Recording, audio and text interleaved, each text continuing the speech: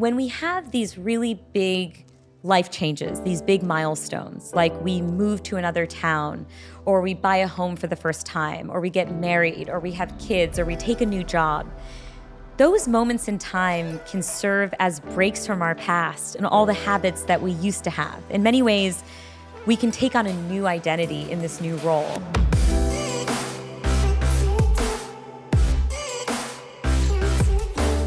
Hey everyone, welcome back to On Purpose, the #1 health podcast in the world. Thanks to each and every single one of you for learning, listening, and growing with us every single week.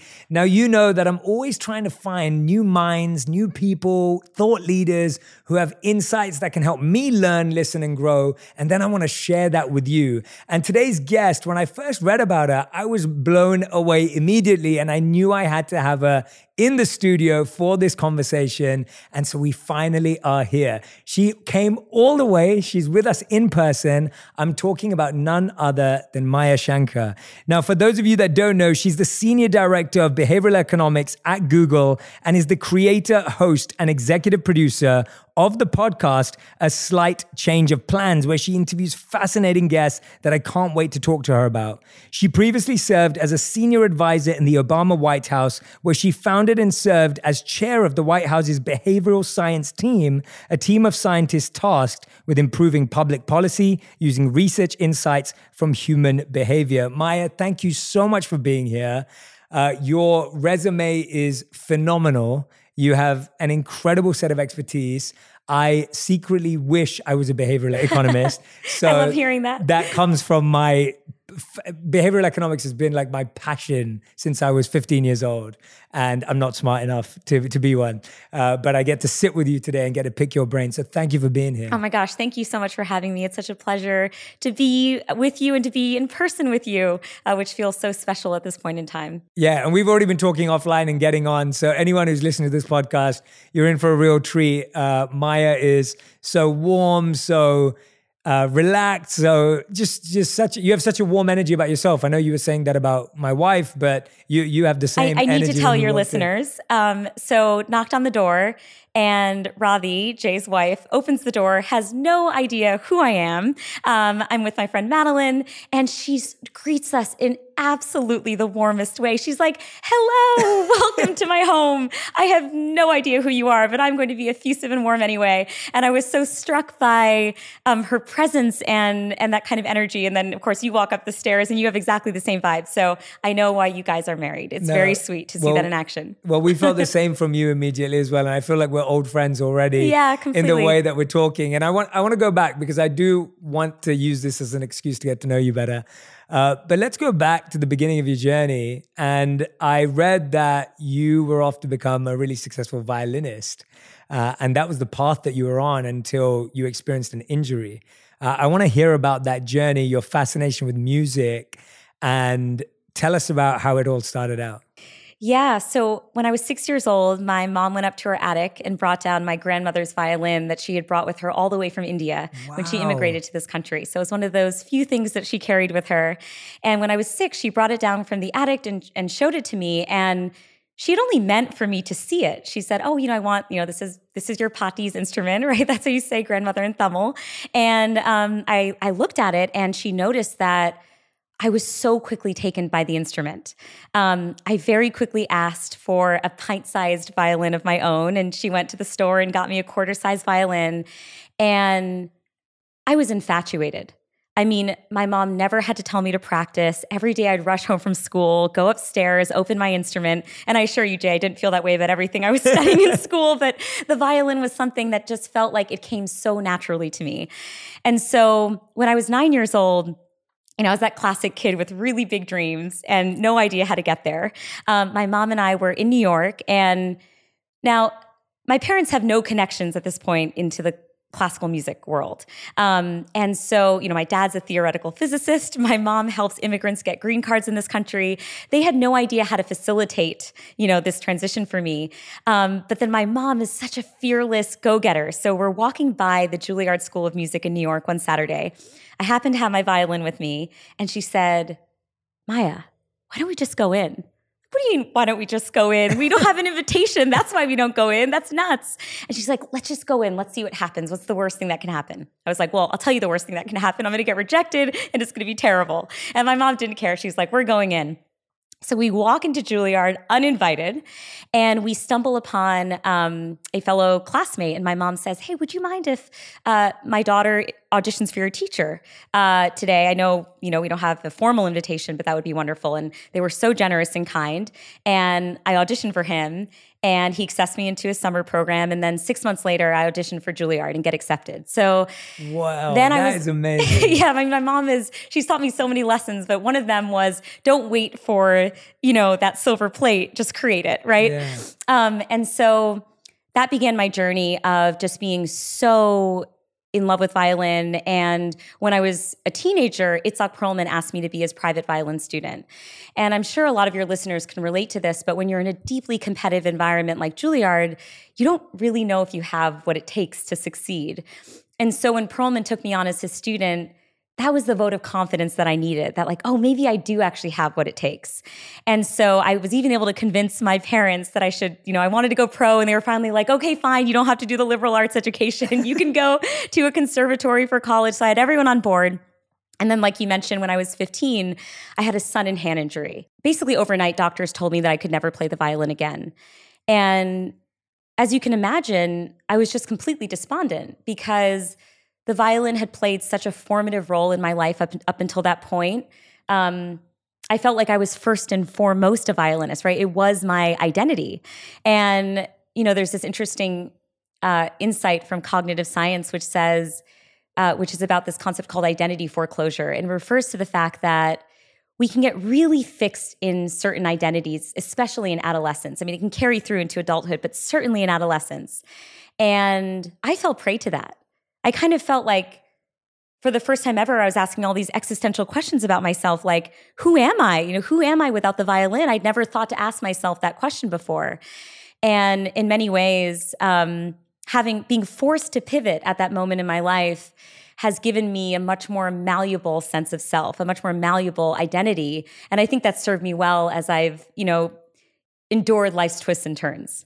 Yeah, wow. I mean, I can't imagine what it feels like to be that age and be told you can't play an instrument again, and something that you built up such a close relationship with over 9 years. I mean, tell us about what you were feeling. How did it affect your confidence? Because I'm guessing at that time as well, when your identity is wrapped up in being a performer or being a violinist, and you have this incredible mentor, and then that's taken away. What did that feel like? And what did that kind of push you towards? What changed about you at that point?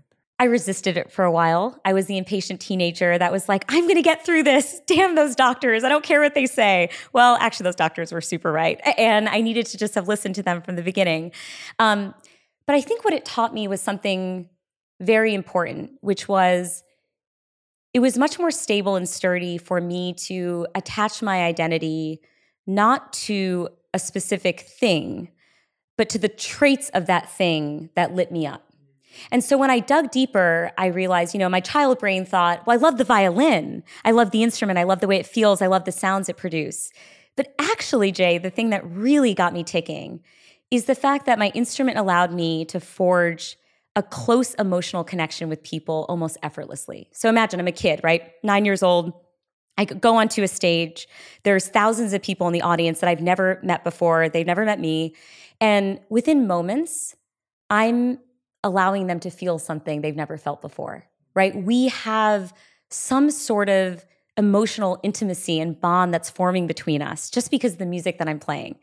And I realized well, that's what I'm actually passionate about. It's human connection. I mean, that's probably why I responded so much to your warmth, right? Because that's genuinely what makes me tick in life, is connecting with other human beings, trying to understand what motivates them, what pains them, what brings them joy. And I feel like that led me down this path to studying the human mind in all of its intricacies, right? The science behind the human mind. And in many ways, it led me to this new podcast I've been creating, A Slight Change of Plans, where I have this license now to go into a room and interview people like Hillary Clinton and Tiffany Haddish and others and say, hey, Hillary, apropos of nothing, what is your biggest insecurity? What's the hardest moment of your life? You can cut through all the pleasantries and just really dig deep.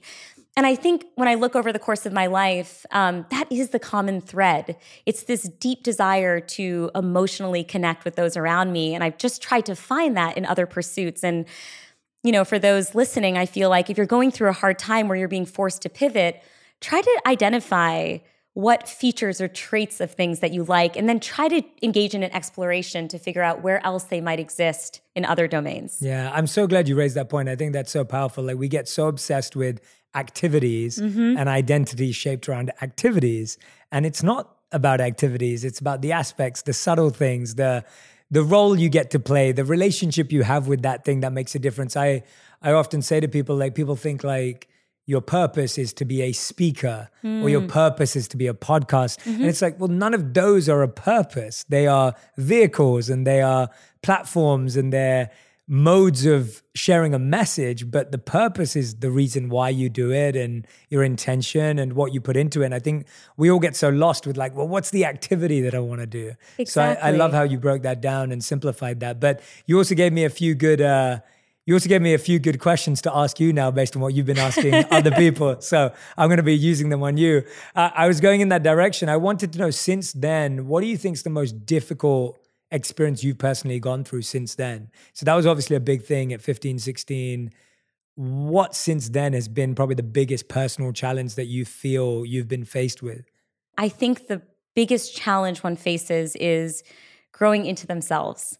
I think for me, if I were to summarize the biggest challenge in my own life, it is the acceptance of certain parts of my personality that I wish were different, that I just need to be okay with, and to manage in life in spite of those things, right? Give me an example. I'm incredibly impatient. I want everything to have happened yesterday. And that impatience can have lots of negative. I mean, my mom would always say when I was a kid that she's like, before I'd know it, you were running across the street. You wouldn't wait for like the light to turn. She's like, I was always terrified something was going to happen to you. So I've always seen my impatience as being a negative thing. But then I think about the parts of my life in which that impatience has really served me well. So a good example of this is, so quick backstory. So as I mentioned to you, I discovered cognitive science and I ended up becoming an academic. So I did my PhD, I did my postdoc in cognitive neuroscience.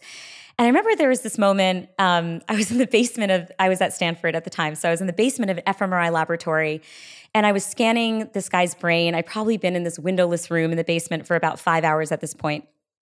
So he comes in and within moments I'm peering into his brain and I'm thinking to myself, given my personality, I feel like the order of operations is a little off here.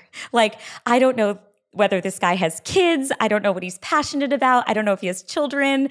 I don't know what his favorite ice cream flavor is. These are important questions, Jay. I don't know anything about him.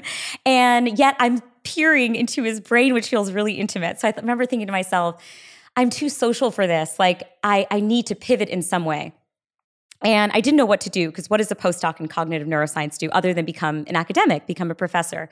So I ended up talking with my undergraduate mentor, who I know you know, Laurie Santos. Oh, I didn't realize that. Yeah. Oh, So she was my freshman. I love Laurie. I did not know that. I don't know how I missed that. Yeah, she's one of my closest friends and love Laurie. Has been an incredible mentor to me ever since freshman year of college. Amazing. I can share the story how we met at some point later. But anyway, I call her up and I'm saying to her, Laurie, so the thing I've been doing for the last 10 years, I'm kind of in like a JK moment where I no longer want to be doing this, but what do I do next? Should I try to become a general management consultant? Like, I don't understand what I can do. So she tells me, Maya, there's this incredible work happening in the White House right now where they are using insights from our field, from the science of decision-making, and it is changing people's lives. So for example, they are changing the default settings in this school lunch program that helps low-income kids eat lunch every day. And instead of it being an opt-in program, they're making it an opt-out program so that all eligible kids are automatically enrolled without the need for a burdensome application or the stigma associated with signing up your kids for a public benefits program. And now parents only need to take a step if they want to actively unenroll their kids from the program. So as a result of that change, 12.5 million more kids were eating school at lunch every day. So I'm thinking to myself, so this gets to the impatience piece, right? I'm thinking to myself, oh my gosh, I want to have that job.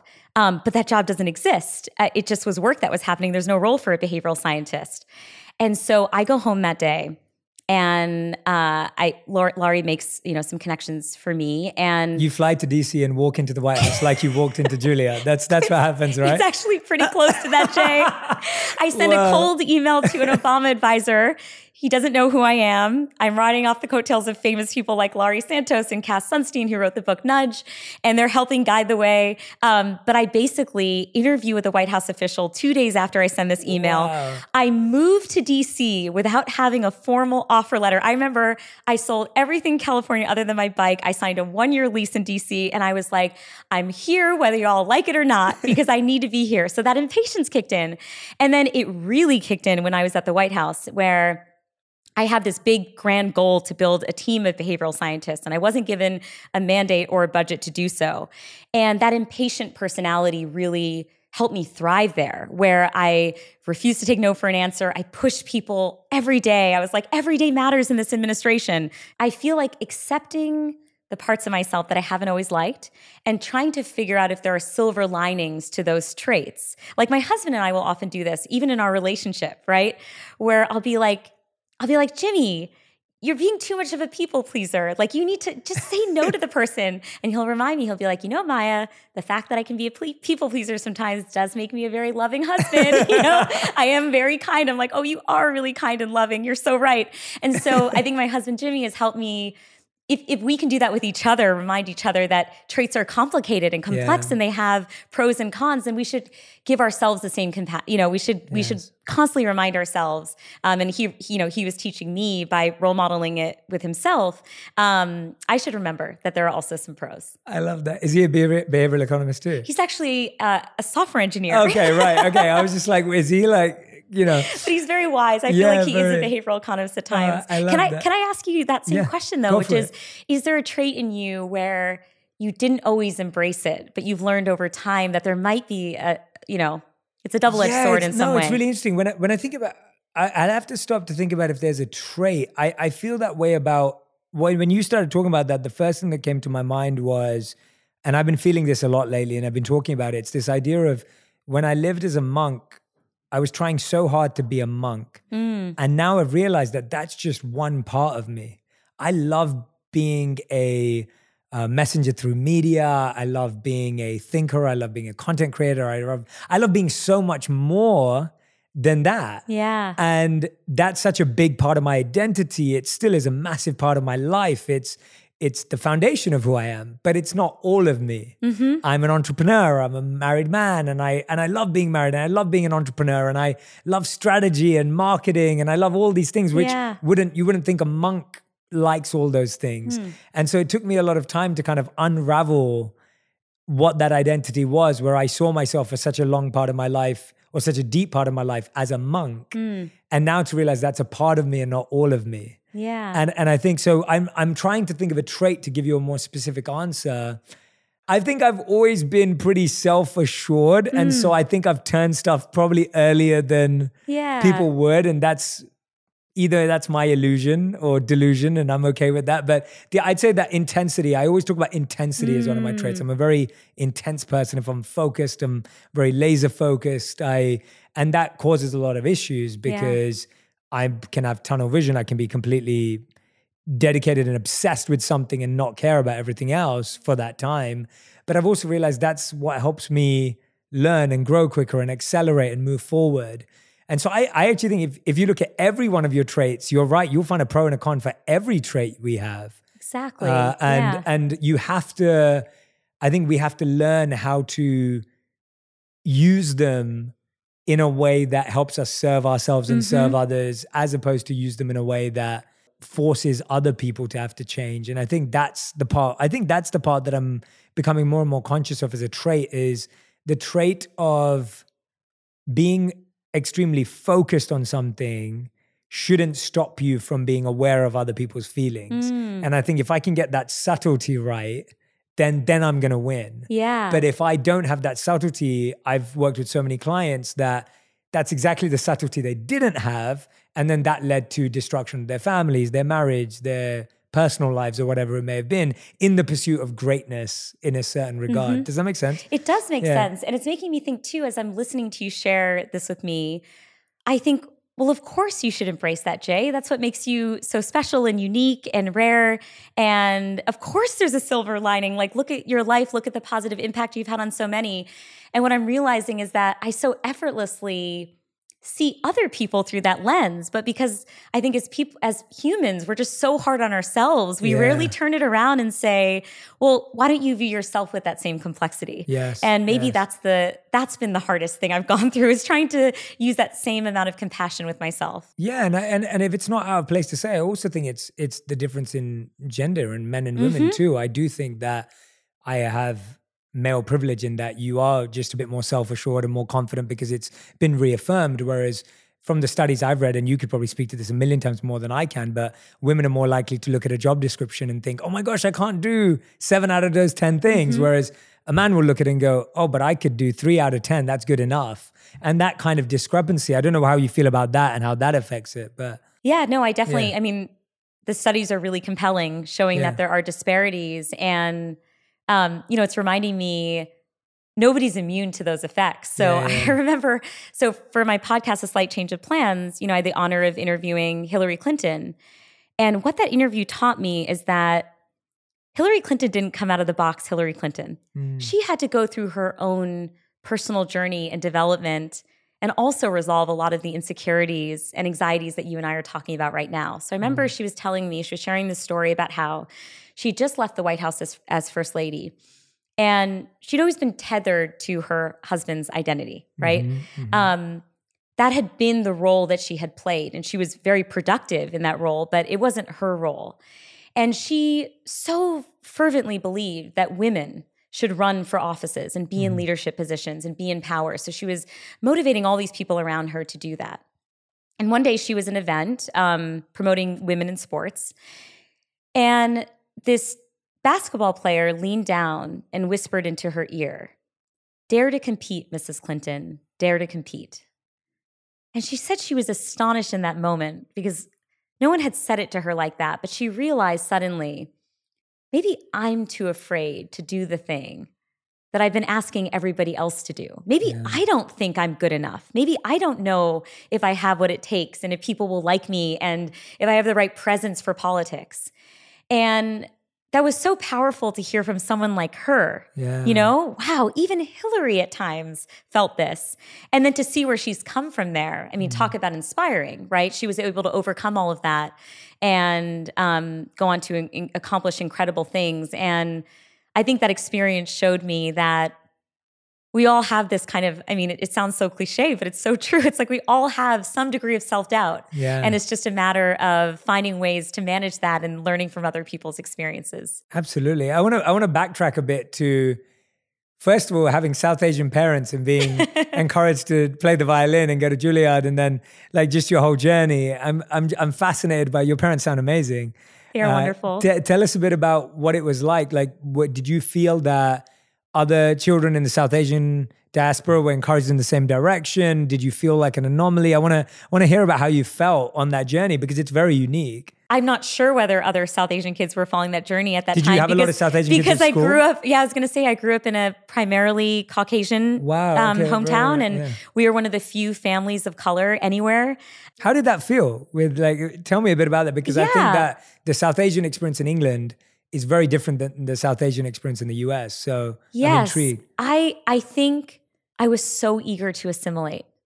Everything from, I have like textured hair, and I remember going to a birthday party and all the girls with the smooth, shiny hair got like the pretty scrunchies. And I was given a headband. I was like the one girl that didn't get, I mean, clearly I'm over this, Jay. It's not like I still remember it at age 35. I know, and I'm laughing. That's the worst. No, totally. But it's like these small things. I just so desperately wanted to be like the girls that I saw at school. And, my dad remembers when I'd write all these stories as a kid, I wouldn't use Indian names for my characters. Right. It was always Catherine and Lindsay and Katie and, and so it took me a long time to really feel comfortable in my skin. And I think one thing that actually helped me on that front is, well, one, I'm one of 4 kids. So I always felt a huge sense of tribalism, like it's my family against the world, you know? And my parents were always deeply proud of being Indian. And I loved that. I mean, especially looking back, you know, it's like, my mom is a brilliant chef. She made us amazing meals. At the time, I was like, we should just get pizza. And now I'm like, oh my God, I had gourmet food in my home growing up. Yeah. How could I not have appreciated it? So they were fiercely proud of being Indian. And while I rejected it as a child, I think I grew into it. And then, you know, now I'm fiercely proud to be Indian. And it's funny, one of the jobs that I had right before grad school was working at Sesame Street. And I worked on the Indian version of the show. No way. And wow. Yeah, there's an Indian version. And what I love about Sesame Street, Jay, a lot of people don't know this, I love Sesame Street, is that it changes young children's minds in ways that families can embrace. So for example, this was back in the day, I don't know how the show's evolved, but in the South African version, the main Muppet character is HIV positive. She's always taking her medications on time. It's reducing the stigma around HIV. Wow. And then in Israel, the main Muppets, one is an Arab Muslim and one's an Israeli Jew, and they're best friends and they both love hummus and they bond in all these ways. And in the Indian version, the main character, Chumki, is always wearing her backpack. She's committed to going to school. It's all about, you know, young girls thriving in school. Wow. And so what I did was I worked to domesticate the Indian version of the show so that families in the United States could have it, so that young kids growing up could feel the sense of pride that I wish I had felt as a youngster, but only came later. So that they could grow up hearing languages like Hindi in their homes and grow up seeing young kids, young Muppets, eating Indian food, eating with their hands, you know? And so... yeah, I mean, it was a very interesting experience for my parents to come here. And, you know, my older 3 siblings got a lot of exposure to Tamil, our mother tongue. By the time I came around, you know, they were like, oh, I think the kids should just assimilate. You know, like, no, we were all just figuring this out for ourselves. But I did spend my graduate years in England. I did my DPhil, and it did feel like the South Asian experience was very different there. So I don't know if anything I've shared resonates or doesn't resonate with your experience. Yeah, no, I think a lot of it does, actually. Like the idea of, I think, in your early years to kind of be embarrassed or shy or unconfident about your Indian experience. So like when my mom would make me an Indian lunch to take to school, like I would eat it in the corner and hope that no one could smell it or whatever. And now I feel the same way as you do. My mom made amazing food, and you know, you're right, we had gourmet meals at home. And I was, when you were saying that, all I was thinking was dosa, and I'm a massive fan. And so I was, you know, but the idea of just like starting to understand the value of that culture and then sharing it out. But I love what you were sharing about Sesame Street. I had no idea. So I wish I had that to watch too. I didn't have any of that to watch when I was growing up. So I can imagine the impact of that. Tell us about, you know, you've been studying human behavior. That's your fascination. It's your deep passion. You've done it at the highest levels and are doing it at the highest levels.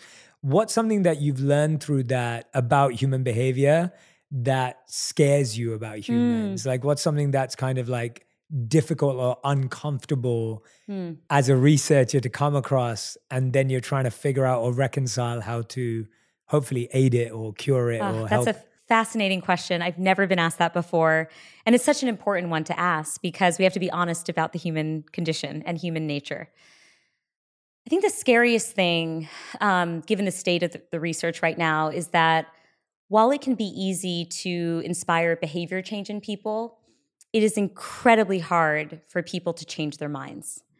And I think as a culture, as a society, we are experiencing this in spades right now in a time when things feel incredibly divided and divisive. And, you know, we can't even have a normal Thanksgiving dinner anymore, right? It's tragic.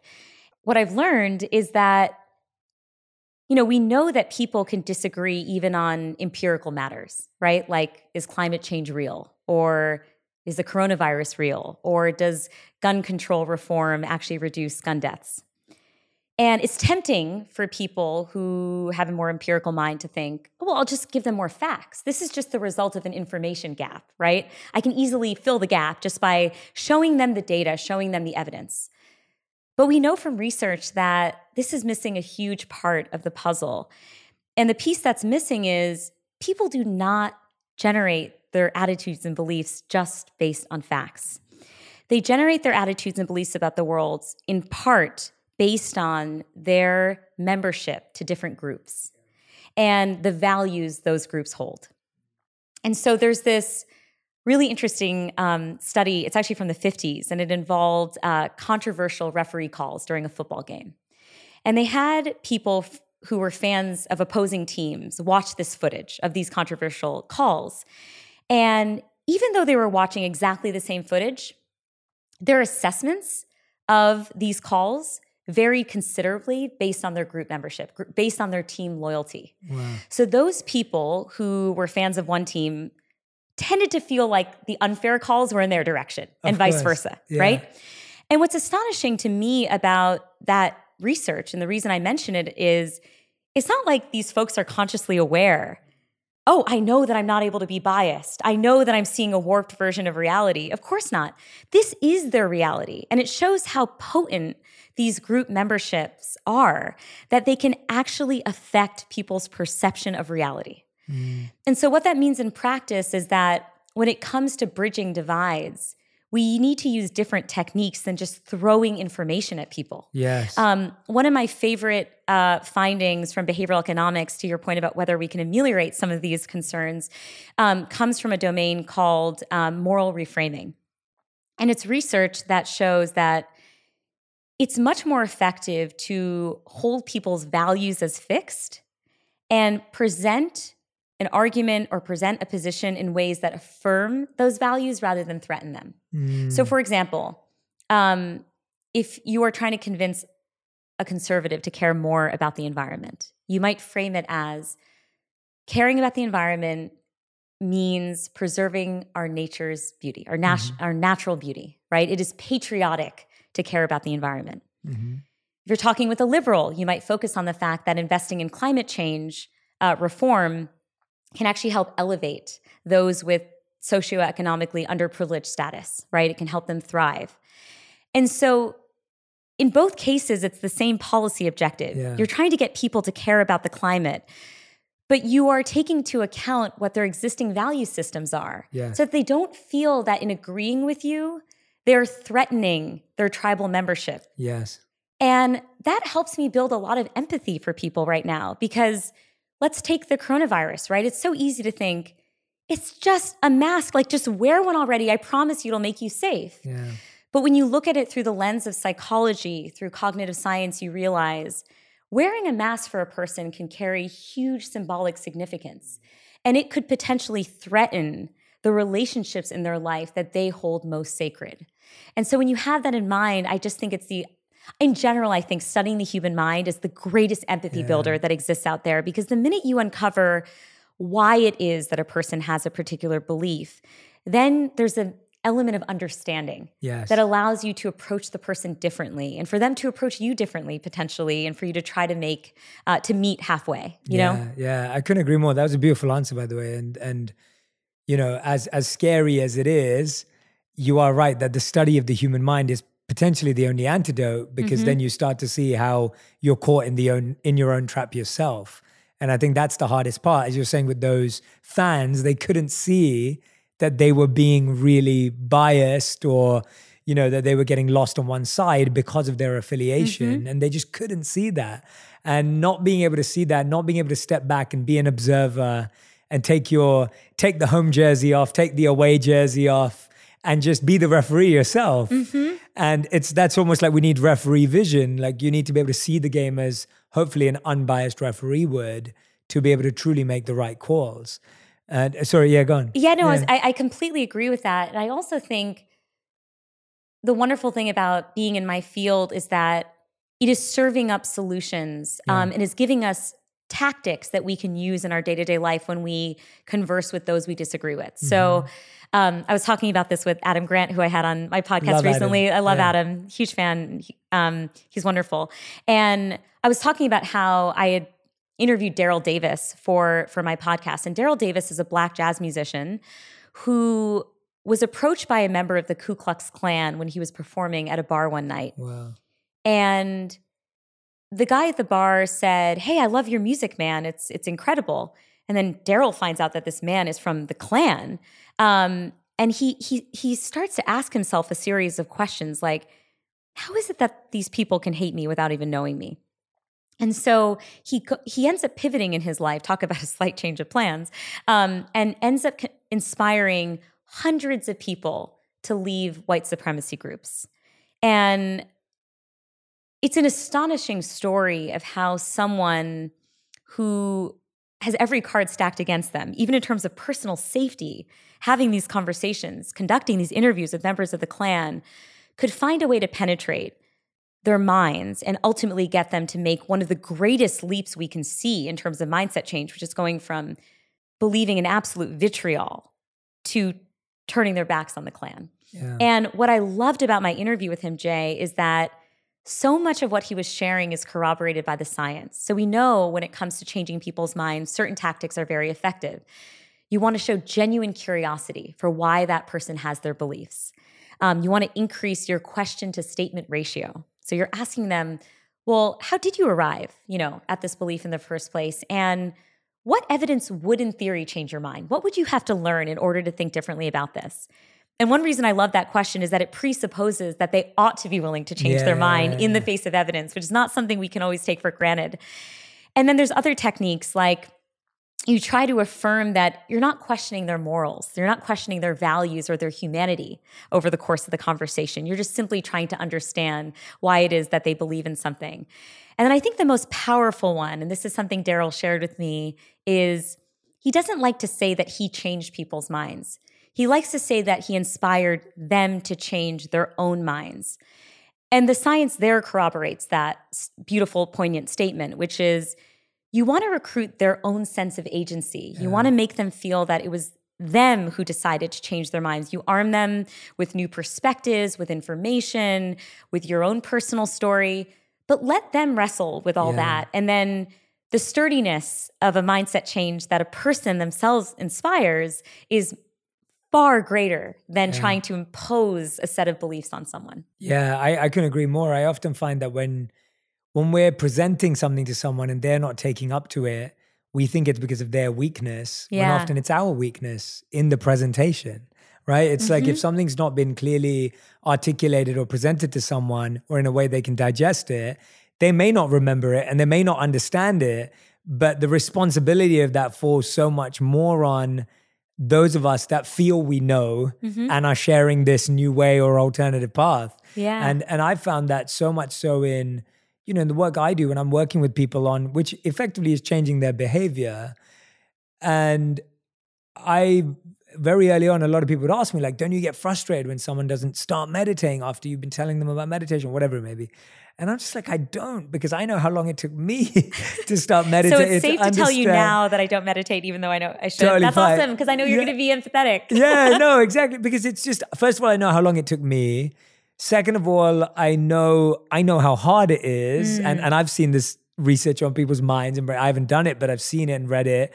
And I can also just recognize that I still haven't said something that lets the penny drop for them, right? Like I there's somewhere where I need to go. And usually what I found is it's not what I say or even what I do, it's an experience they need to have. Yeah. And that's kind of the question I've always been asking is what experience has this person not had yet that will help them change their mind? Because if they have that experience, then that's theirs. Kind of what you're saying, like then that's theirs to keep. Yeah. But if their experience is only through what I tell them, then that's not their experience, it's my experience. And so for me, it's always been about creating and facilitating experiences and experiments for people to help them get their own research and data and their own conclusion, rather than saying or doing anything. And so I'm always fascinated by how you can use experiments and experiences to help people have a newfound solution that they didn't even comprehend before. Yeah, I love the way that you just said it. That's my experience, not theirs. And it reminds me, one of the women that I interviewed for A Slight Change of Plans, her name is Megan Phelps Roper, and she grew up in the Westboro Baptist Church. I don't know if you're familiar with this church, but it is the Southern Poverty Law Center, I think refers to them as the most rabid hate group in America. So they are homophobic, anti-Semitic. Basically, they hate everybody who's not a member of the church. And they do abhorrent things like show up at gay military funerals. They wanted to protest the Sandy Hook shooting. I mean, it's horrible. And Megan grew up in this church. Her grandfather was the founder. And she was absolutely indoctrinated. I mean, she was steeped in the ideology from a very, very young age, and she grew up to become one of their most ardent, vocal advocates for the church. And people end up engaging with her on Twitter, actually, in this very compassionate way that you and I have been talking about, where they tried to just help her understand that maybe there were a few holes here and there. That's how the very slow process. And they would reaffirm her humanity. And they would just point out some inconsistencies, like the moral reframing stuff that I was saying. But they wouldn't say, Megan, what you believe is crazy. They would say, actually, there's a few issues here and there. And what she says, so she ended up leaving the church in her mid-20s, which meant leaving her family behind and leaving basically everything she ever believed to be true behind. And I asked her this question, right? I said, how do you think about your family, right? And the fact that they haven't left. Like, what gives you hope? How do you think about your former self, And she said, I don't try to detach myself from my former self, even though I disagree 1,000,000% with what that former self was like, because I can then feel close to the person that I was, and the person that I was someone who was persuaded by absolutely terrible ideas, and then one day saw the light. And that gives me hope that if my family experiences the same thing that I experienced, if people treat them in exactly the way they treated me, maybe there's hope for them too. So it's exactly what you just described, where she knows, I'm not able to just tell them that this is wrong, but I'm hopeful because I saw that journey in myself. I am a convert. And so I believe that if I can just set up the right environments for them to get that kind of exposure, they could potentially leave too. Yeah, it's that idea of like, people don't have a remote control that has the fast forward button on life. So you can't see the future implications of your current action. Yeah. And you can see it around you, but it never feels you. It never feels like it's about you. And so the reason why it resonates so strongly with me is because, and we spoke about this a bit earlier before offline, but I was someone who experimented with a lot of drugs when I was young, but I never got addicted, obsessed, or never really got into doing something for a long period of time. And the only reason why that happened is I met one of my friend's aunts who was an addict, and I saw her have a fit in front of me. And it was such a traumatic experience where we thought she was going to die, and she didn't, thankfully. We called the ambulance and everything else. But it was such a traumatic live event of seeing someone who was an addict to a particular substance to then go through that in front of us as young men. And for me to go, okay, I'm never messing around with this stuff ever again. And it was like an experience. And it's the same way I think about what you were saying earlier, that facts don't work. Like, we know every cigarette pack has the label, and it's never worked. That doesn't stop people. But when someone loses someone in their life, or when someone hears about someone getting an unfortunate diagnosis because of one of their habits, it starts to change their mind. Tell me about something that we talked about, traits that you've started to see both sides of. Do you think that works for everything, or have there been certain behavioral changes you've made in your life that you felt just had to be transformations for you? So I think for me, exercise has been the thing that I really had to introduce behavioral changes around, because I almost don't do it for fitness reasons, Jay. I do it for my mind. And it is so powerful for my mind. Like the days that I work out versus the days that I don't feel totally different to me. And I've actually used some behavioral change insights to motivate me to exercise. So I'll share one of those with you. Yeah. It's an insight that was generated by my friend, Katie Milkman, who's a professor who studies change. And it's called temptation bundling. And the logic behind this is to pair up an undesirable activity with a desirable activity. And you're only allowed to do the desirable activity if it accompanies the undesirable one. Wow. So one of my favorite things in life is to discover a new pop song, okay? I'm into all of it, like of course Taylor Swift. I guess Casey Musgraves isn't pop. She's someone I interviewed for my podcast, and I love her music, but she's genre defying. Yeah. But I love discovering a new song. But I know, because of the way the brain adapts, that I'll only get like 30 or 40 really good listens out of a song before it becomes old hat, right? Right. And so I save it. I only listen to these songs when I'm on the treadmill or I'm lifting weights or I'm on the elliptical. And my poor husband, because he'll be like, oh my gosh, we're cooking dinner. Let's play the new Casey Musgraves album. And I'm like, we do not play recreationally, okay? It needs to be saved for these sacred moments when I'm working out. It's been wonderful to even though I study change for a living, even though I'm a behavioral economist, I fall prey to all the same human biases that we all fall prey to, of course. And so I'm using these strategies every single day in my life to try to optimize and reach some of these longer term goals. I love that one. So wait, is there research that actually says you're only going to get 30 to 40 plays out of a song? Is there research that goes along? No, this is just the Maya formula. I have no idea what it is for you, Jay. Right. I think given your monk days, you're probably closer to like 100 because you'll see dimensions of the song that I can't possibly appreciate given your depth and my relative superficiality. But for me, it's about 30 and then I'm done. That's amazing. That is such that's brilliant. I love that. That is the most interesting, unique piece of advice that I think, that's going to help so many people I can imagine everyone now talking to their partner or their friend today going, I turn that song off right now. Like I'm only using it for those painful moments in life. That's genius. I love that. And that's a Maya Shankar original special. I love that. It's brilliant. Tell us a bit about what you're doing on a day-to-day basis. I find you have this role at Google and you're studying human behavior on a day-to-day basis. I find there's two questions here. The first question is, tell me what you do on a day-to-day basis. What's fascinating about it? Because I have no idea what you do on a day-to-day basis.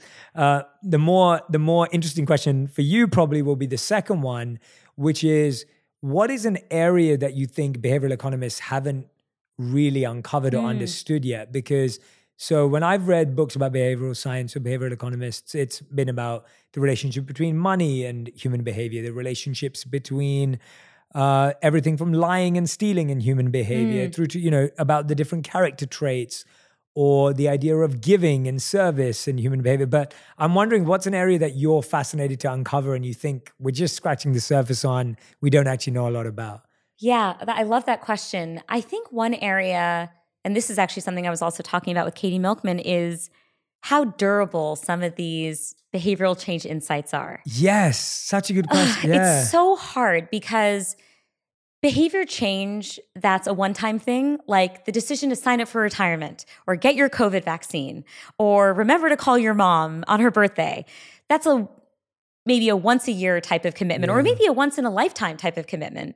And then you're done. Mm-hmm. And from a public policy perspective, we become excellent at this. So I remember when I was working in the Obama White House, I was able to work on a lot of these nudges where you shift just one thing and then the person's life potentially is changed forever. So I talked to you about the school lunch program, right? You make that one change and now millions of kids are getting lunch at school every day. Or I worked with military service members in order to help them get enrolled in retirement savings plans. And again, that's like a one-time decision and then they're done.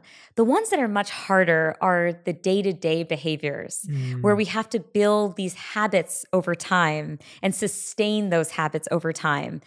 And we just haven't cracked the nut fully on how to encourage long-term behavior change on the things we value most. And that's because we're human, Jay, right? Yeah. We're fallible. We fall prey to temptation left and right. I mean, it's just very, very hard to be a highly disciplined person, right? That's probably one of the reasons why you recommend to everyone that they meditate, because that can help with sustained behavior change.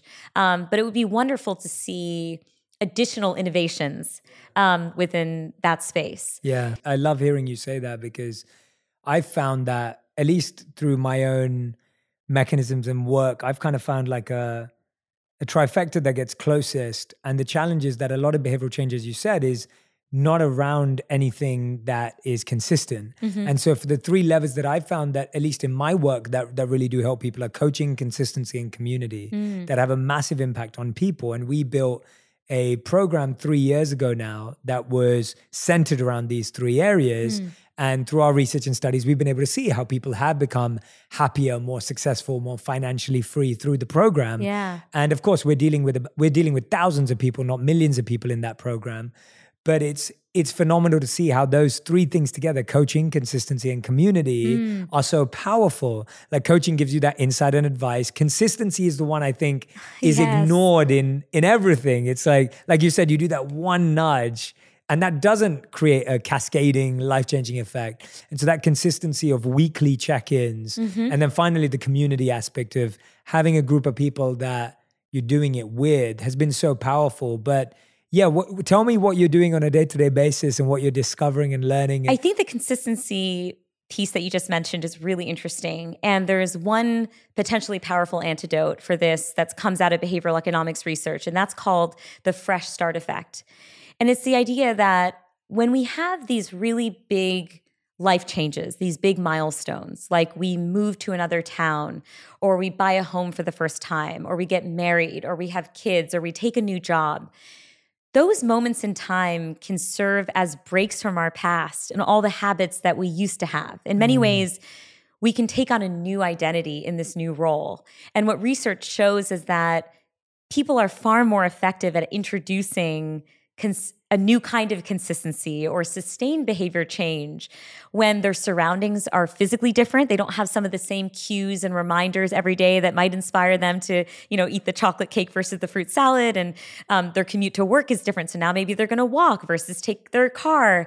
And so I do believe in the power of fresh starts. And you don't necessarily have to wait for a major milestone. Sundays can serve as fresh starts. Like certainly January 1st can serve as a fresh start. Every Monday is a fresh start for me. I'm one of those people that's me too. There's just too many damn Mondays. I'm just waiting for a new day. Exactly. But we found, for example, that military service members, again, this is work I was doing in the Obama White House, were more likely to sign up for a retirement savings plan on the first day of spring when they were reminded that it was a new beginning and a new start to their future lives. And so I really do believe that if your listeners are struggling with that kind of consistency and are looking to build a new set of habits that better align with their long-term goals, look out for those moments in your life where you're breaking from the past and you can reestablish yourself, and the kinds of behaviors that you aspire to associate yourself with can be more present. Yeah, I can agree more. I think I've always used a new job or moving to a new town or joining a new group as being an opportunity to redefine my identity in that space of who I want to be. So I got introduced to spirituality like just on the cusp of leaving high school and going to college. And so college was where I got to redefine who I was, whereas at high school I was a rebel and a troublemaker and all the rest of it. And then all of a sudden I went to college and I was like the kid who meditated and everything else. And it was so great for me because I was no longer held down by that baggage of the identity I had crafted for myself, where people expected me to be a certain way. And then, of course, after leaving being a monk and coming back into the world, it was easier to always come back and be like, oh, I don't go to that, or I don't drink, or I don't do this, because I'd had this life experience. Whereas if I would have joined the corporate world before, maybe I would have had a very different experience. So I completely can relate to so much of that advice. Yeah, I love seeing this insight play out in your life. I'm wondering, when you went to college, was it a really intentional action to change? Like, were you seizing that moment? It was because I think I'd created such a role that I played at high school where I was, like I said, the rebel, the troublemaker, the person who was a funny drunk. Like I just had a role that I'd created. And it was a role. It wasn't me. It was just a identity that I enjoyed being because people enjoyed that version of me. And I took a gap year before I went to college, which was great because all my friends went off to their respective colleges and lived their first year lives and all the rest of it. And I went to a college where none of my school friends went. And so I had a complete blank slate where no one knew who I was and there was no history, and I could completely reframe who I wanted to become. And so I ran a philosophical society every week at college, and I meditated, and everyone would come to me to learn these skills and techniques I was learning from monks. And it was almost like I could be the person I wanted to be. And I think that helped so much. This reminds me of another insight from behavioral economics. It's called identity priming. And it refers to the fact that our behaviors often align with the identities, the social identities that we either associate ourselves with now or aspire to associate ourselves with. And I think your experience underscores the importance of, especially when you're young, not allowing people to give you labels. Because the moment you're given a label, the rebel, the funny drunk, whatever it is, you feel some degree of pressure to assimilate to that or to ensure that your behaviors are aligning with that identity day to day. In part, it's just to reduce cognitive dissonance within yourself, right? You want to believe that your identity means something and that you're living it out every day. And, this was true in when I was talking with Daryl Davis, who says, sometimes it's important to label behaviors as racist versus people as racist if you feel like they're redeemable, that they can change. Because if you give people a label, they will carry that with them and it might not facilitate the same kind of change. And I remember when I was working with the reentry population while at the White House, we were designing guides for people who were leaving prison. And, the transition back to civilian life can be a very challenging one, but it's also a fresh start in which we want people to tap into their best selves and reach their goals. And we were very careful in this guidebook, this transition book, to not refer to people as former convicts or ex-convicts or ex-prisoners.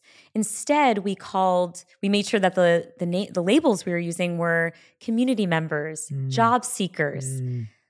Those kinds of labels are forward-looking, can allow people to use those identities. So yeah, it's just your personal experience transitioning from high school to college allows me to see how important it is that we don't let others label us and we also don't label ourselves. Yeah. And I love that how simple, even when you were describing that, just hearing those words changes how you view that person, even for the new people that are going to get to meet them.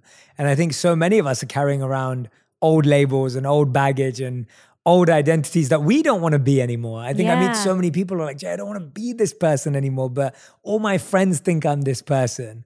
And so I love the idea of, at least starting to test who we want to be in new phases of our life and new places of our life. You've mentioned the podcast throughout the conversation with these amazing conversations that you're having. Yeah. Tell me about why you decided to start a podcast and why you called it A Slight Change of Plans. Because I love the title, but I want to know the reason for why you did that. Yeah, I think it was in part inspired by my personal experience with change, losing the violin at a young age and asking myself all these existential questions about identity. It's in part inspired by my role as a cognitive scientist, right? Someone who studies the mind. And I was eager to marry, these two, the narrative storytelling part of my life with the cognitive science part of my life. But the catalyst for this happened in 2020. And I was feeling really overwhelmed by the pace of change that was happening around me. And I know everybody was. It was this collective moment in the world where we all so acutely felt a loss of control. We realized how much of an illusion control is. And it was easy to feel intimidated. That would be the best word I could use to describe my state of mind. As someone who loves planning and likes knowing how things are going to end out, and then also seeing all the tragedy around me and the racial upheaval, like it was just a very, very hard time.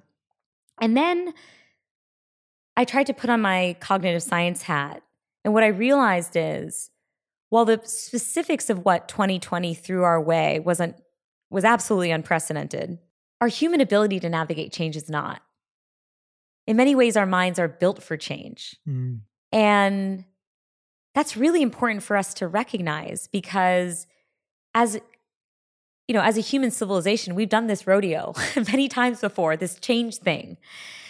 But there's no textbook out there with answers. It's not like in the throes of a huge life change, you can go to your textbook and open it up to page 90 and be like, yes, here's the path that I should take.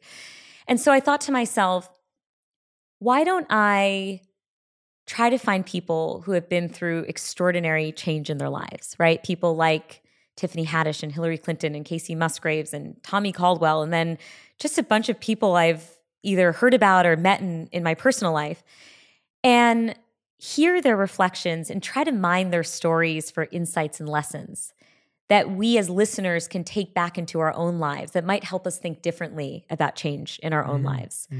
And it has been an absolute joy to make this podcast. I mean, I've never felt more closely aligned with something given who I am. Remember I told you about the basement of that fMRI lab? The podcast is the opposite. That is actually the thing that I've fallen in love with it. And I think the reason is that you can meet people with two very similar sounding stories, but how they define their change moment will be radically different. Absolutely. The lessons that they learn will be radically different. And so I feel like, talk about eating a slice of humble pie. I have been so humbled doing this podcast because my guests have taught me so much about change that I never would have appreciated absent listening to their stories. And it's been wonderful to go on this expedition with them about how it is people have navigated some of the toughest changes that you can imagine in life. Yeah, no, absolutely. Living or not living, who'd be someone that you are fascinated about the amount of changes in their life or those transitions in their life? I mean, there's always Oprah, but that's the obvious one. You know, what's interesting, Jay, is that when you meet someone, you don't always appreciate the full depth of their life story. So I'll give you one example. One of the people that I interviewed for this podcast, his name is Scott. He's just a friend and colleague of my husband's. I'd had dinner with him once back in 2019, and he is a self-proclaimed health nut. So he sounds like you and Radhi now, right? So he's vegan, he does intermittent fasting, he does high-intensity interval training, he adds turmeric and chia seeds to like his food whenever possible. Now, look, we're both Indian, so we know that turmeric is a delicate spice. Yes. You do not pour it on anything. Totally. But this guy is adding turmeric to his food. So if it's in a book somewhere saying that something's healthy, he's done it. And then in 2020, Scott got a stage 4 bone cancer diagnosis. And within weeks, he had to get his right leg amputated. He had to pack up his bags, move to MD Anderson in Texas, do 18 administrations of chemotherapy. He also had to get a vertebra removed from his spine, and I think his tibia was removed from his other leg. Scott's worst nightmare came true. He had literally spent his entire adult life trying to avoid this outcome. Now I talked to him, and I'm interviewing him for this podcast, and he's telling me he's in the throes of it all when I'm interviewing him. He actually just finished up his treatment yesterday. He says to me, you know, Maya, my worst nightmare came true, but I'm sitting here in my backyard sipping a cup of coffee, and I'm realizing the emotional thermostat has prevailed. I am more or less as happy as I was before the diagnosis. Sure, the bad moments are worse. I'll give you that. Nausea is intense. The pain is terrible. I have moments of fear, but the good moments are just as good. And he said, if I had known that I would respond this way psychologically, I would never have been as fearful of cancer as I had been in the first place. That's so stirring to me. And those are the kinds of insights that I carry with me, you know, because they give me hope and they make me understand just how resilient we are as people. Not everybody has Scott's story. You know, I'm not sure I would respond in that way, but he didn't think that he would respond in that way. And so I love it when a guy I just had dinner once, you know, I can have this kind of conversation with, and he teaches me, he gives me so much wisdom. And another thing he shared with me is he said, you know, I put so much emphasis, my identity was so intricately entwined with my fitness up until this point. Like, I was smart, fit Scott. Like, those are the two labels, you know? He's like a Harvard grad and all that stuff. And he said, this whole experience is allowing me to see that maybe these traits that I saw as so core to my identity are more negotiable than I thought. He used the word negotiable, and I love that. He goes, yeah, maybe I can't do a handstand, but like, I'm still Scott at the end of the day. And the final lesson that I learned, well, I learned so many lessons. One of the final lessons I learned from Scott's interview was he said, you know, Maya, would be a shame if my body deteriorated and my personality also got worse. So I'm going to use this to become a better person. Yeah. And to me, that was a testament to the fact that, and this is a trait I see across all my guests, is we are natural storytellers in our hearts. You know, no matter what your spiritual or non-spiritual beliefs, it is just human nature to try to find meaning and silver linings in adversity and change, to almost justify the randomness of it all. And hearing Scott be so intentional about that growth and saying, look, I need to just make the best of it. I love that. And I think that's such a powerful story. So maybe to your earlier question, I think my dream guest is someone who just teaches me something new, helps me see the world through a different vantage point. You know, they don't have to be someone I've already heard of. I just love seeing the world through different lenses. Yeah, absolutely. I think that's a beautiful answer. And I'm so glad you shared that journey. I just, on Saturday, I got the news that my best friend, who was almost like my brother, who was a monk, he just passed away after suffering with colon cancer for 4 years, but it spread far beyond his colon. It was everywhere. I'm so sorry to and hear so that. he I don't know how many cycles of chemo he had, like 30 or something like that. And it was just every time they'd feel it's gone away, it had gone somewhere else.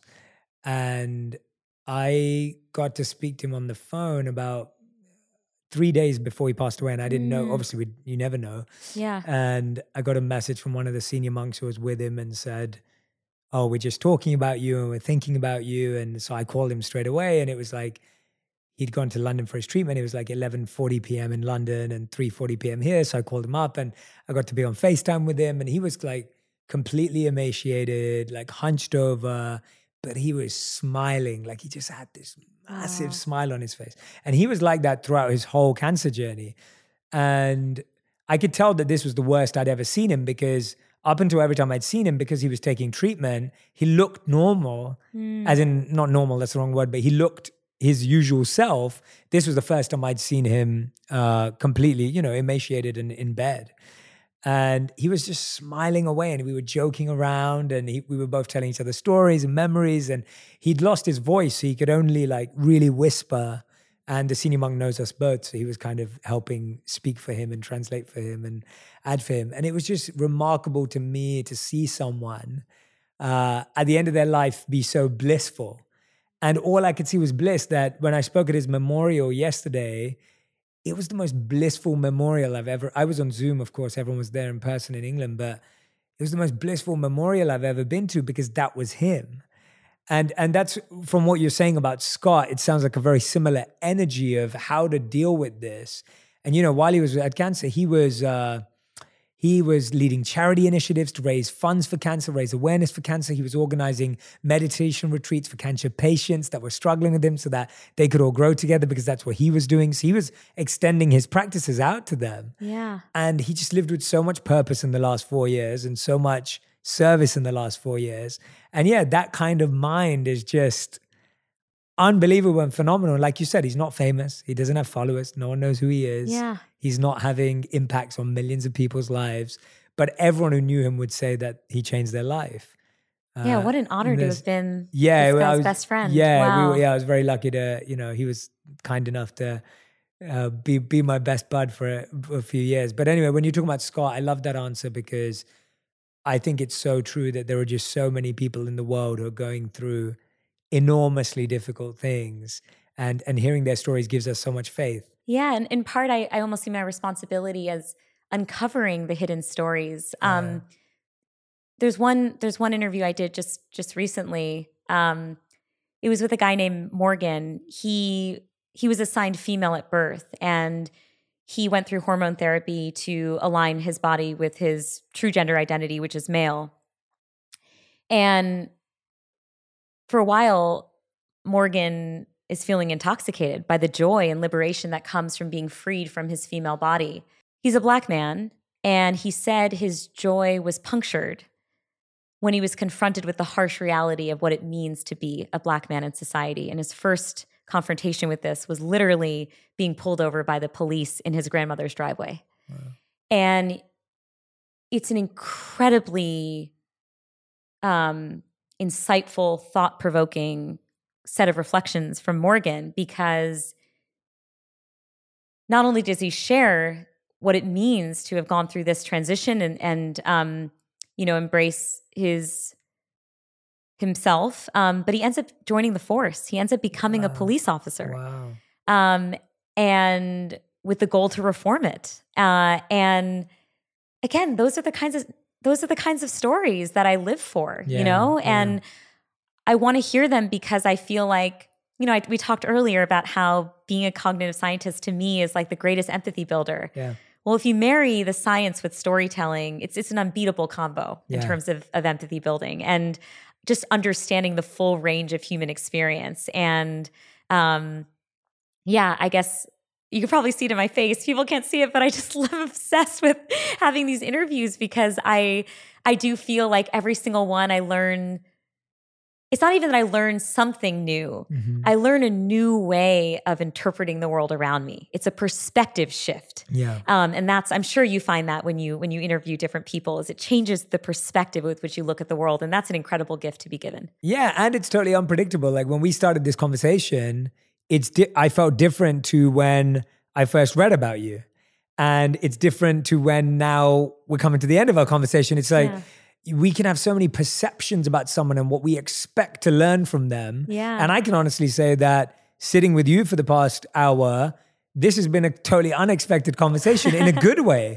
And I'm like, I think that's the power of getting to listen to stories and listening to people and getting to meet people that you'd never meet before or otherwise, because I think we're so good at, and I guess that's where behavioral science is so interesting, because we do have to box people to make sense of stuff, but then we need to unbox them to actually make sense of them. Like it's it's a weird paradox, right? Like we almost put people into categories so that we can make decisions. Yeah. But then we need to get them out of those to really deeply understand them. And so, you know, I wasn't expecting that our conversation would go down the journey that it has, but that's what's so beautiful about it. Yeah. And so, I want to thank you for, you know, doing your podcast. For those of you who haven't listened to it, go and check out A Slight Change of Plans.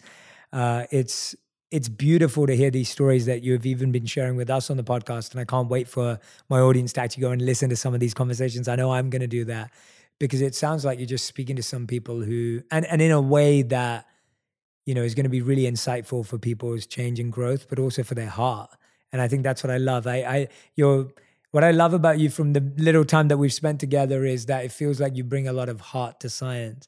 And that's rare. Like it's very rare. I feel like you're bringing your heart into how to help people change how they think.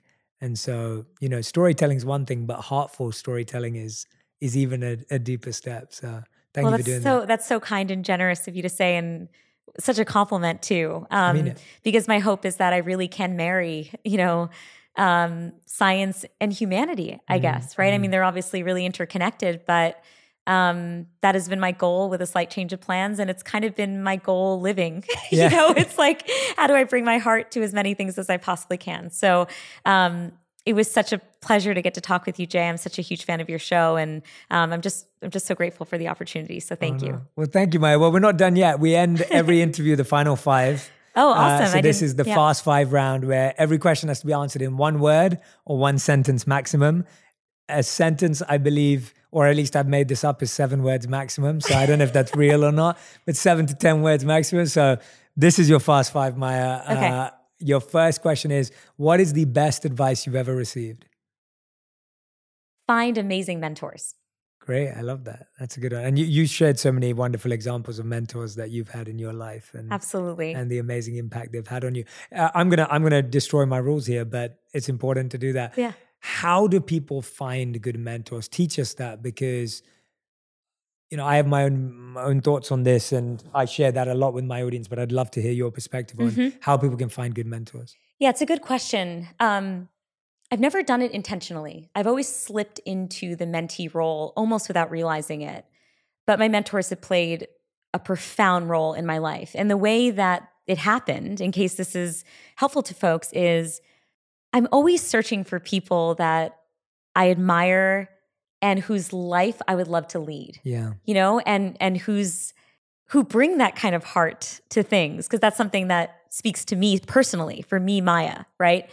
And then when I find those people like Laurie Santos, I cling to them.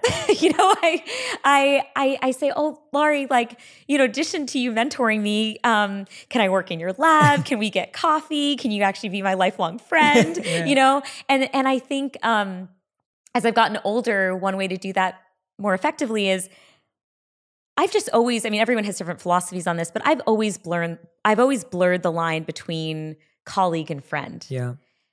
And it's irresistible for me. I can't not bring that really personal side of myself to my work, no matter what it is that I'm working on. It's funny, there was a quick anecdote, just from my time in Obama's White House. So the government had just shut down, and there were all these ethics rules about the fact that we couldn't hang out in our quote professional capacity. We could only hang out in our personal capacity because otherwise we'd be violating federal rules. But we were just planning. We were all very friendly and we just wanted to hang out as friends. So I was joking with folks. I was like, I can't wait for all of you guys to see me in my personal capacity. And, one of my friends, Bess, is like, oh, Maya, you're exactly the same. And then another one of my friends goes, we're still waiting to see Maya in her professional capacity. So I think that says everything, which is I blur that line. And I think what ends up happening is I just like naturally end up becoming friends with the people I admire. Yeah. And then I find that they have been just wonderful mentors.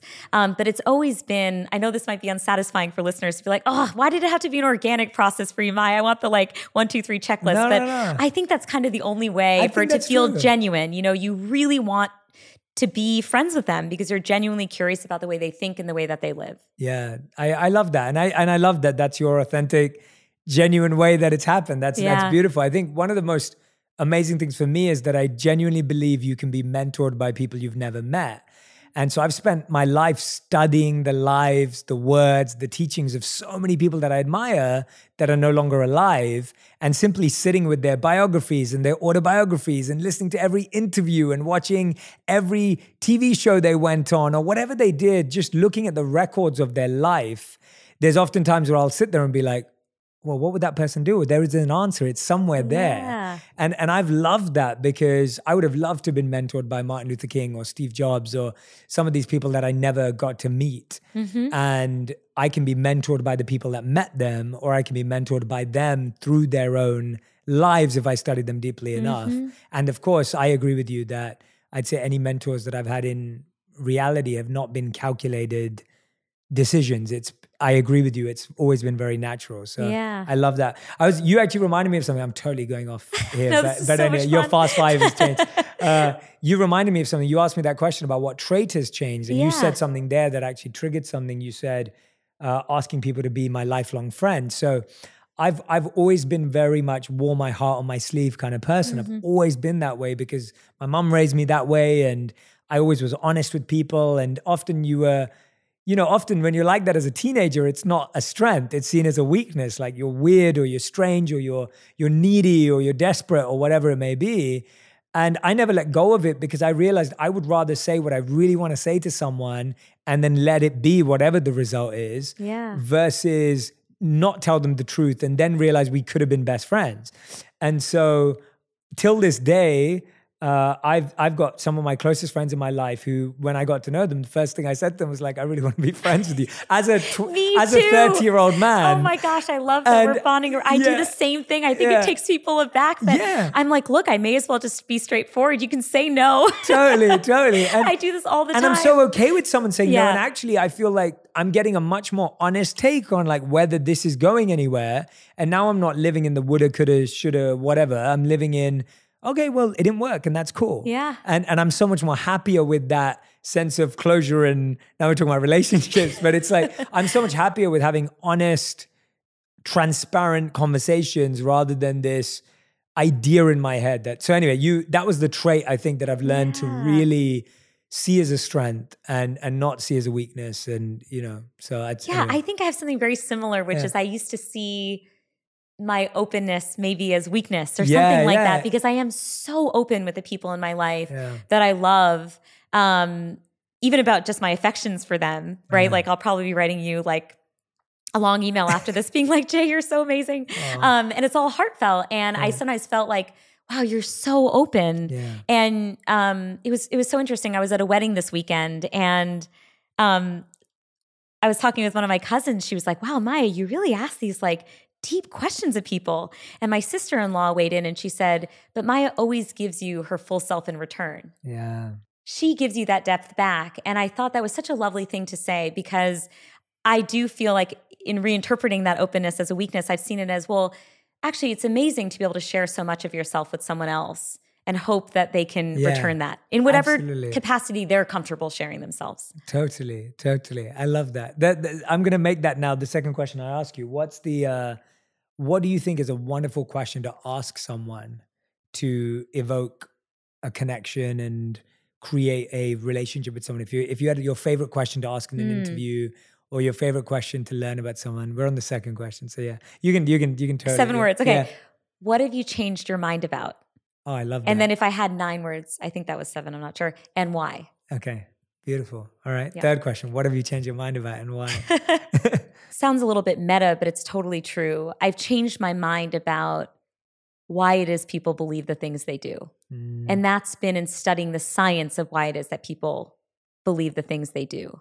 And I've always felt, this hits on some of the themes we talked about earlier, that if we can fully understand why, then we can generate the how. How do we change their minds given that, if we think it's important for them to change their minds?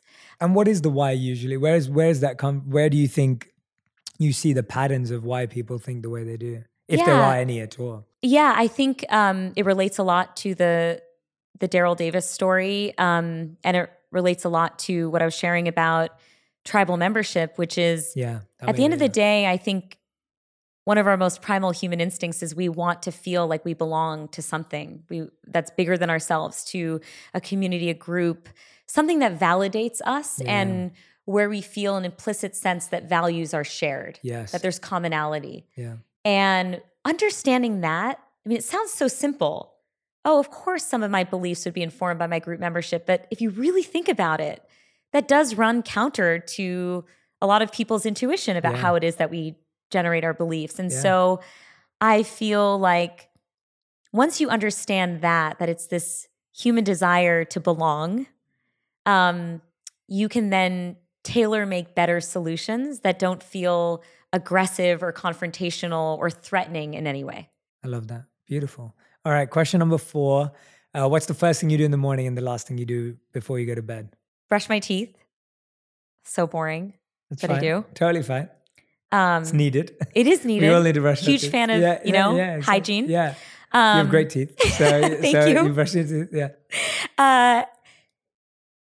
It's usually eating a snack. Before bed? Before I go to bed, which is, I mean, you'll probably tell me it's a terrible health behavior. Bad for your teeth? Yeah. As my wife would tell me. What would be the snack? I'm intrigued now. I try to make it healthy. It's just, gosh, I was telling my friend Madeline on the way over, like, I wouldn't call it hanger. I'd say I get irritable, if I can make that up. Yeah, okay? You just made it up. Yeah. I get irritable. And no one likes me when I'm irritable. I don't like me when I'm irritable. Yeah. So I just feel like I just need something to take a little bit of the hunger edge off. Yeah. So I'll have some sort of evening snack sometimes. I'm very irritable as well, and so is my wife, and we know when we're irritable for sure. So I know. I just need to eat a bigger dinner. Yeah. That's the key. I know I'm not supposed to eat right before bedtime, but I definitely can't fall asleep when I'm hungry. That's very hard for me. That makes sense. That definitely makes sense. All right, 5th and final question. And seeing as you worked in public policy, I think this will be fun. If you could create one law that everyone in the world had to follow, what would it be? Smile at everyone you see on the street. That's beautiful. There is a lot of research showing how these small moments that strangers share can have profound impacts on well-being and happiness and a feeling of connectedness. And whether or not I'm having a good day, I make a self-commitment to smile at everybody that I see when I'm just taking a walk, acknowledge them in some way or another. And it's been hard with COVID and masks and whatnot, but those moments brighten my day. I hope they brighten the people that I'm smiling at. And I just think, I think the world would be a much happier place if we could all find it within ourselves to just do that small thing. I love that. That's beautiful. Thank you so much. That was such a great answer. Everyone, Maya Shankar, please go and listen to her podcast. We will put the link in the description below and the comments. Maya, it's been such a joy sitting with you. Honestly, I could talk to you for hours and hours, and I really do hope we get to spend a lot more time together. Me too. Thank you so much, Jay. It's been such a wonderful connection.